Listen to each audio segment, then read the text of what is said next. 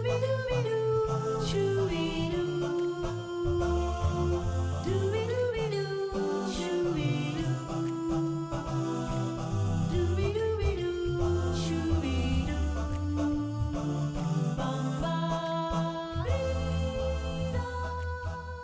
this is Ethical Quandaries. I'm Jessica Veldstra. And I'm Denise Thompson. And today we're going to be talking about church and mostly like church attendance. Yes, church attendance.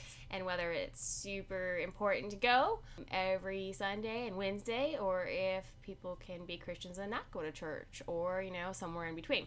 So, what is your history with church, Denise? I don't know. We can start with your history. Let's start with your history. Okay. We always start with my history. Okay, we can start with my history. I grew up in a church. It was a community church, non-denominational. My parents before that had gone to a Christian Reformed church, which is a more mainstream church, a little bit along the lines of kind of like Presbyterian. It was a Dutch Reformed church, Calvinist. And when they moved to Homer, Alaska, I'm going to break in here. I always think it's really funny that they go to a Dutch Reformed church. It's kind of like saying I go to a Mexican Reformed church or something. Dutch Reform is actually it's an actual thing. Like, it's weird. I think of people as like Dutch as their nationality. It's where you're from, and so I just think it's I don't know. But anyways, that's my 2 cents on the Dutch Reform thing. Oh yeah.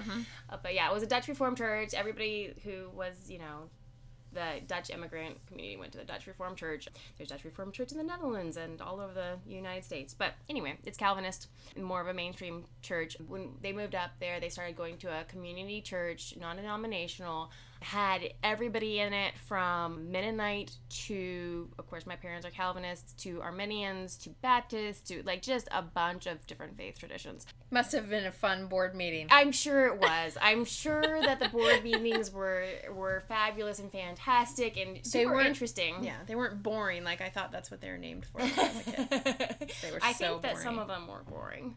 And the church also had a Christian school, so I went to that starting in 3rd grade. And there was also a Wednesday night youth group. We went to that, and there was 2 services on Sunday, morning and evening church. So we were at church. I was in the church building. As I said in earlier episodes, more waking hours when I was at home. But we were at church every service that it was open. And basically, the only time we couldn't be at church is if we were very sick. So that was a rule that was verbalized in your house? Yeah, for sure. I mean, like, there was no question you were going to church. And on vacations, we went to church, which was always an interesting and exciting experience. Since we went to a non-denominational church at home, I think that my parents often looked for a non-denominational church on vacation. And with that, you just never know what you're going to get. That's a crapshoot. So we just, we're driving along. Oh, here's a church on Sunday. And sometimes... Why does it have snake in the title? Exactly. Luckily, that never happened, but I do remember some very weird sermons on the road. So yeah, that was always expected that we would go every Sunday. And then when I went to college, I tried out several churches in the area. I probably went, I'm going to say 1 out of every 3 or 4 Sundays. I went every Sunday to begin with, but then 1 every 3 or 4 Sundays, and I never did find a church that I really, really liked, and so I kind of just went from one to the next. And then when I married Mike, we started going to the Nazarene church up in Anchorage, and then we went back down to the church I was in when we moved back to Homer and started serving there. So what was your... My experience was very similar, except for, of course, my parents have different backgrounds in churches, but when they started going in the early 80s, they started attending the Nazarene church in the town that I grew up in, and that was a lot of our life. Mm-hmm. That was a lot of our social And then, of course, you know, I start school. But as a small child, that was a big social thing. And I was the youngest, and I remember hearing my brother grumble a little bit about going to church at one point or another as a teenager. And I remember thinking, why wouldn't you want to go to church every time it was open? Because, I mean, that's where all my friends were and all that. Then I started public school, and then it was church still just as much. So it was Sunday morning, Sunday night, Wednesday evening. But then you also had, once I got into... Oh, and Sunday morning was, you know, you also attended Sunday school. Okay, I forgot about the Sunday school thing. Yes, that was definitely a thing. You could not skip Sunday school and just go to service. Because, that was unacceptable. And yes, there was no mentioning it to my parents. You didn't mention not going because it would not have even been an option. Yeah. And so I think... I mentioned it when I was 16 or 17, you know, what if I don't believe this? Why am I forced to go? And my parents did say that if I was under their roof, then I was going to church. There was absolutely no getting out of that. So I really didn't push it because I really didn't feel like I was forced as a child. I do feel like I was forced to go to youth group. Which brings in another night of the week. And I also was involved in quizzing. Okay. Until my irritable bowels put a stop to that. I'm a very nervous person when I get up in front of people. Super outgoing one-on-one. Really nervous. And my sister was really a good quizzer. And I think I showed up for my first quiz meet very prepared. It was on John. And if people out there don't know what I'm talking about Bible quizzing, where they pick a book in the Bible, and for 1 year, or for one like quizzing season, basically, you study that book of the Bible, and then they can ask you any questions on it, like finish this verse or anything. Basically, they could ask you anything. About that book, and we had these seats. You sit in your seat and you have a jump seat, which is what it's called, but it's just this activator that activates a button, and a light goes off on the judge's table, and they know who jumped first, so that's the person who gets to answer. So it was not only good for your brain, but really good for like activity level. Awesome. Win-win. It was like a lot of squatting, just like barely touching your seat. Anyways, I showed up to my first meet, and I think someone met me in the entryway of the church in the foyer area and said, "Oh, your sister is so-and-so. She was really good. I wonder if you're as good," or something, you know, to that effect. And I legitimately was ill. And laid on the pastor's couch in the parsonage for the rest of the quiz meet. And the further we drove away from Valdez, which is where that quiz meet was, the better I felt. Interesting. So I decided the quizzing wasn't my thing. So then I got to drop another night. But that still was 3 nights a week. I had youth group, I had church on Wednesdays, and I had Sunday night and Sunday morning. And it was, if the church was open, we were there. My dad did a lot of maintenance. Both my parents were on the board. My mother was in charge of missions. If you're not guessing, we went to an extremely small church where my parents did a lot of stuff. And consequently, I saw a lot of negative things come from that. Some positive, but a lot of negative. So when I got married, I moved to the peninsula with Patrick, and he had grown up also in a Nazarene church. So it was kind of my network. And in a way, it is still a basis of my network. I don't attend a Nazarene church anymore, but it is definitely where our friends come from. I mean, our childhood friends. We are adults, and we're still friends with a lot of Patrick's childhood friends, or a lot of our family, which we consider friends. So we got married, moved to the peninsula, went to the church Patrick grew up in, and we were married young, very, very young. And 12, if you remember right. I was 12. No, I was not a child bride. Don't take that literally. Yeah. But I will probably say that I was married at 12 quite a bit. it was really hard to connect and start becoming adults in that church. And I think it was because Patrick's grandparents had gone there and his parents had gone there and he had grown up there and he was this kid. It was really hard for me to be the adult that I was trying to be. Right. Oh, yeah, absolutely. But we went religiously. We were there quite a bit. I mean, I still did Wednesday nights. I mean, it was at least three, 3 times a week. Still, we had some interesting things happen, and we decided that we were going to be moving about 45 minutes north to where we live now. So we just moved. It was very easy because we moved north. Patrick's got a huge family. They all go to the Nazarene church. What an easy plug-in for another church. So we just plugged right back into another church, another Nazarene church. And then I hit a wall in my late 20s, like a wall where I couldn't make myself go. And I couldn't do it. Right. I was angry. I would be sitting there being furious. And you name it, I was furious.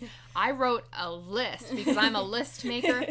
I don't pay attention to things. I'm not organized in some ways, but in other ways, I make a lot of lists. So I remember making lists of things that really pissed me off about going to church every Sunday. Yeah.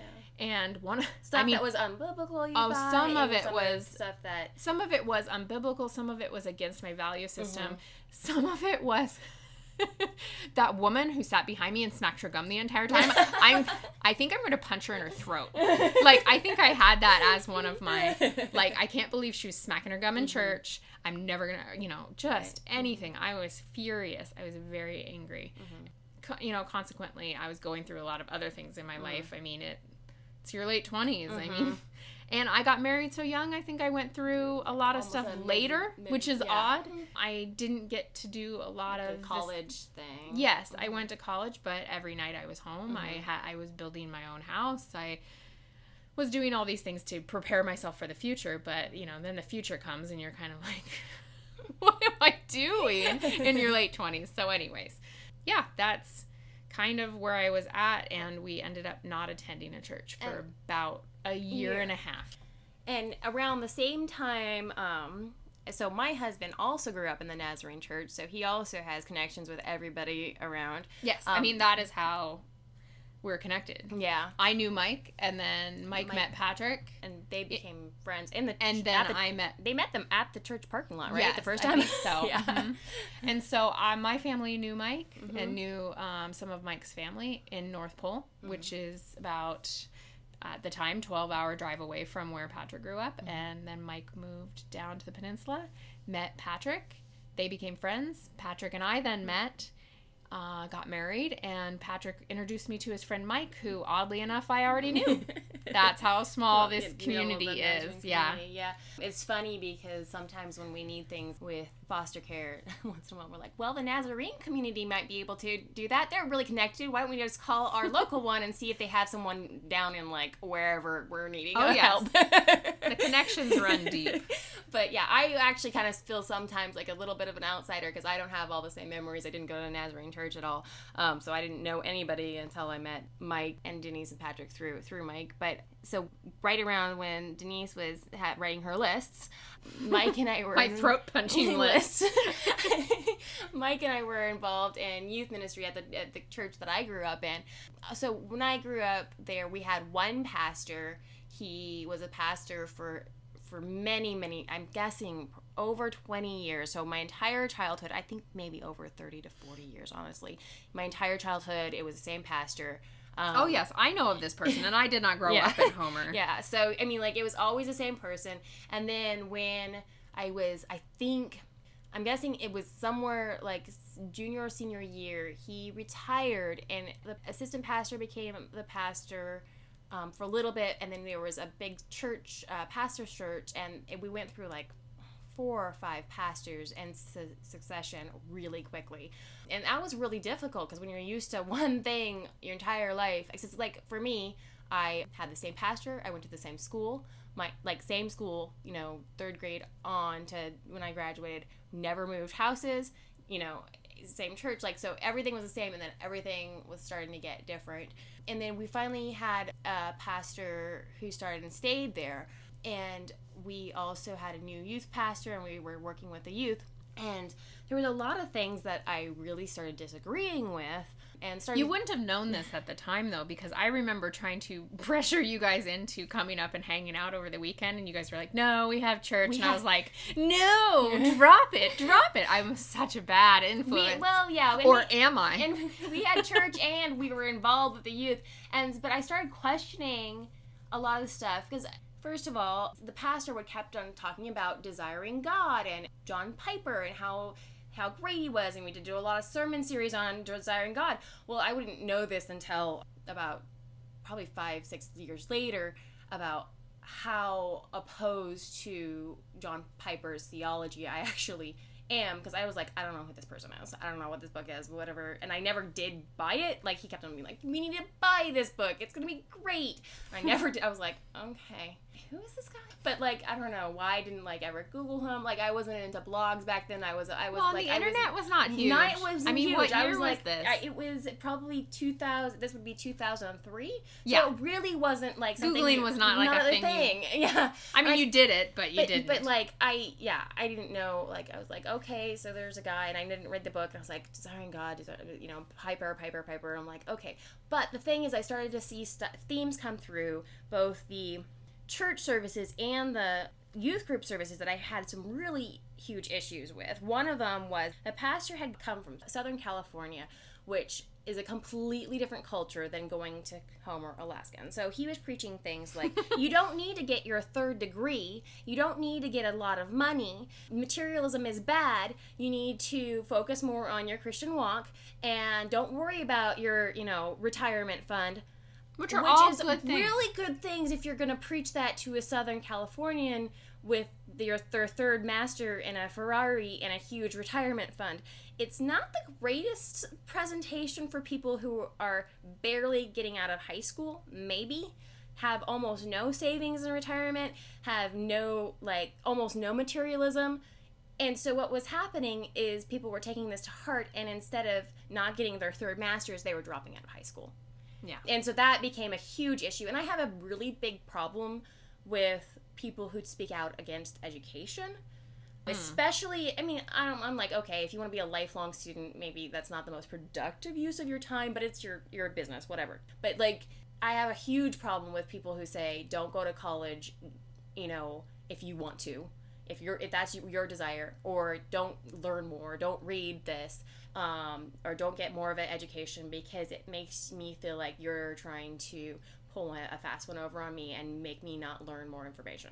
Yeah, what's out there? What's the information that you don't want me to know? What do you want not? And so I had a real huge issue with that, because I started seeing the kids in the high school start, if they did finish high school, they would get married immediately, because why do you need a college education? Boo. Yes. You went to college. I was a rarity. Yeah. I was going to prove everyone wrong. And I didn't have that baby 9 months later. And you didn't. I didn't have that baby, and I got my education. But so what they were doing was getting married immediately, right out of high school, with no job except for to go into missions. And then they would get pregnant, have a baby, get pregnant again, have another baby, and then pretty soon you got two people who are uneducated, don't have any real way of earning a decent living, having like a huge family, and of course they're not going into mission fields because they're trying, to feed themselves. Well, I also want to point out that to be a missionary, you do have to be educated. You're supposed to be educated, and that was the problem. And so I was seeing this pattern, and I'm like, this is not good. This is the type of stuff that is, maybe great to teach people who have a completely different culture and lifestyle, but this is where we are right now. We need to get these kids into some education, whether it be trade school or college or whatever. They need a way to support themselves and maybe not get married immediately. And then there was a lot of gender stereotypes. I found out later, of course there was. It's John Piper. He doesn't even believe that women should become police officers. So he definitely doesn't believe that women should be pastors. And so I found all of this out later, but I was really pushing against this, and I felt like the youth group was laying a lot of guilt on kids. Unnecessary guilt. There was a lot of anti-masturbation stuff. Because that's what we want to focus on. And I'm like, these kids are like sobbing because they've stumbled again. I'm like, this is really just not where we want to go with these kids. Just guilt upon guilt upon guilt. And so we talked. I brought up some stuff. I kept on bringing up some stuff. And kind of the final straw for me was, I always had a bit of a hard time going to church. I get a little bit of a panic, and I still, to this day, if I walk into a church, get a little bit of panic because I was stalked by a guy in that church. And so when he came back for a day, he was at, the pastor had him stand up. So he's visiting. He lives out of state. He was visiting, the pastor had him stand up, and everybody cheered. And so I requested a meeting with that pastor and said, this is what happened with me. He was stalking me when I was in high school, and it was really bad, and here's all the details. And the pastor fell asleep while I was talking to him. And I was talking to him with my husband. And I think that was pretty much the end of that. So that was the end of... it was probably a kind of a petering out, but that was I was just kind of, that broke my heart. And so at the same time, you were kind of done, I was kind of done. And we started, we were both done. We stopped going to church for a while, and then we actually started Well, I think we talked about it as friends and just decided that we missed some of this, structured time together. I think with we were other still believers. Still, very much... searching for something? We were searching for something, and we also thought it was very important to continue to do weekly meetings. Mm-hmm. Yes. But at that point... being raised, you said you were raised the exact same way, and I was too. If you think about it, I went to the Nazarene church from the time I was born until the time I stopped going to church. I had no other church experience. I went on a few youth group things with my Catholic friends, but I didn't have any real urge to start attending the Catholic church. I went to a few Episcopalian events with my Episcopalian friends. Same thing. Mm-hmm. Didn't really feel the urge. I wanted something familiar, yet I didn't want the familiar. And so we started a small house church in Patrick and my house. We did that with a group of friends, worked on a Bible study group. We had music workbook. It was nice. I enjoyed it. We did that for about a year. Yes. And then we were still searching. We did get accused of stealing people from church. Because we had a few other friends who wanted to come periodically. And I did get a couple phone calls about theft of people. Because people can't make up their own minds. Right. And I am the master of the puppet master. The thief of the people. I have so much control over other people. But anyways. Friends. I am the puppet master. I'm going to have a t-shirt with that made on it. Sorry. I just thought about my Puppet Master t-shirt and how wonderful that would be. Great. Yeah. I will get that. You've been accused of that a lot in your life. I get accused of being the Puppet Master a lot. Just powerful beyond measure. I get accused of having a lot of power over people. For other people, yeah. Mm-hmm. Interesting. And I feel like I'm just walking through life completely oblivious to what's going on around me. So when someone accuses me of having power, it kind of makes me giggle. And so then we had so Patrick saw his former youth pastor in town. Yes. And we were at a children's soccer game for your son. Yeah. And we ran into a person who I also knew as a youth when I was in youth, and who I really liked and who I really looked up to. And so he invited us to a different church, which we'd heard rumors of. We had heard rumors of this church. We actually tried to find them in the phone book, and at the time couldn't find them. And it was a Wesleyan church, which is very close to Nazarene, theologically. And you can see the ding, ding, ding in my head because I'm like, ooh, something familiar. But different. Yes. A little different. So theologically, it's about the same. Nazarenes tend to focus more on missions. Wesleyans tend to focus more on local hospitals, colleges. Other than that, basically a lot of the same beliefs theologically, yes. So it was familiar. We started going. It was teeny tiny, and it was mostly people over the age of 80. It felt like, yes. And there was only 30 people going, and they were mostly over the age of 80. It felt like we were the only people not on oxygen. But it was so enjoyable. It was really great, and we really enjoyed the pastor. He was great. We felt very welcome, probably because they thought, oh, good, somebody under the age of 80. Their hearing aids aren't going on. And right after that, the church bought a different building and rapidly grew. We grew very fast. From about 30 people to 100, and then 200, and then 300, and then we're having second services and then third services. So yes, right now we're at 3. Yeah, so that all happened, and we were pretty regular attenders until about 2 years ago. Well, I would say even 2012 we started to probably drop off a little. We started to falter. We started going in 2008. Easter of 2008. Yes. And then I think 2012 we had a situation in our house which was life-changing. Mm-hmm. Yeah. We went from extremely structured to not so structured in our home. And a lot of very rigid rules to a lot of freedom. And so that changed. We started going intermittently during that time, but we were still very involved in some of the ministries there. And then in the last 2 years, we started going less. We've had a lot of travel, a lot of, out of town for 1 year, like almost every Sunday for some reason. It was insane. And we're not the adventurous type to just walk into any church and just see how the cars made. Yeah, you brought that up, and I forgot to say that about my parents too, but that was something that they did to us. We would be on vacation, and we would go to church. Not only vacation, we would be camping, and my parents would find a church. I remember going camping in Denali Park and getting up in the morning and trekking to Healy, Alaska, to attend a random church on the side of the road that my parents knew about.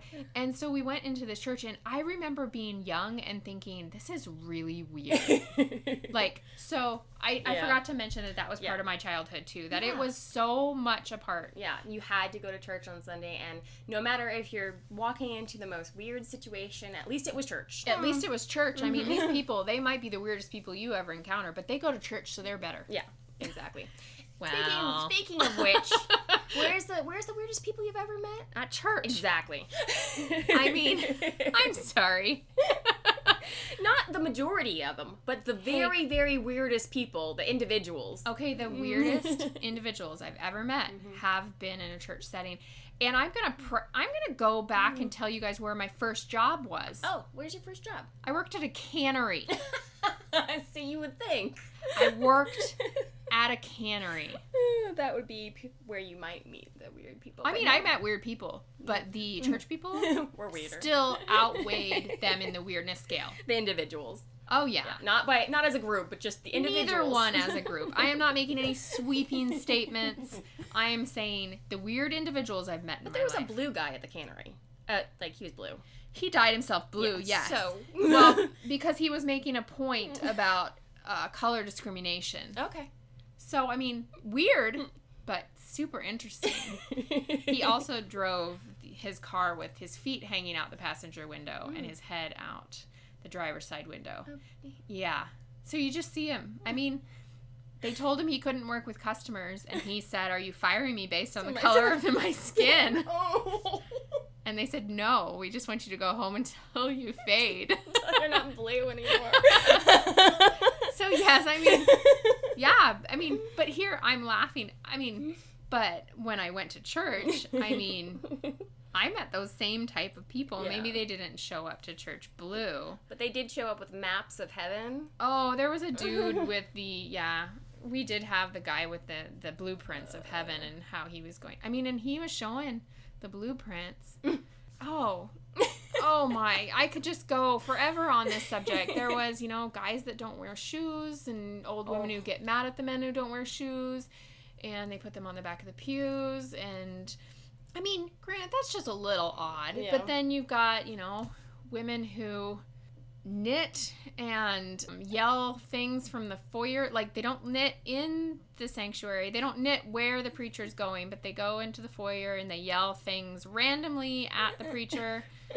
And I think the people I met at church that were weirder were actually more dangerous.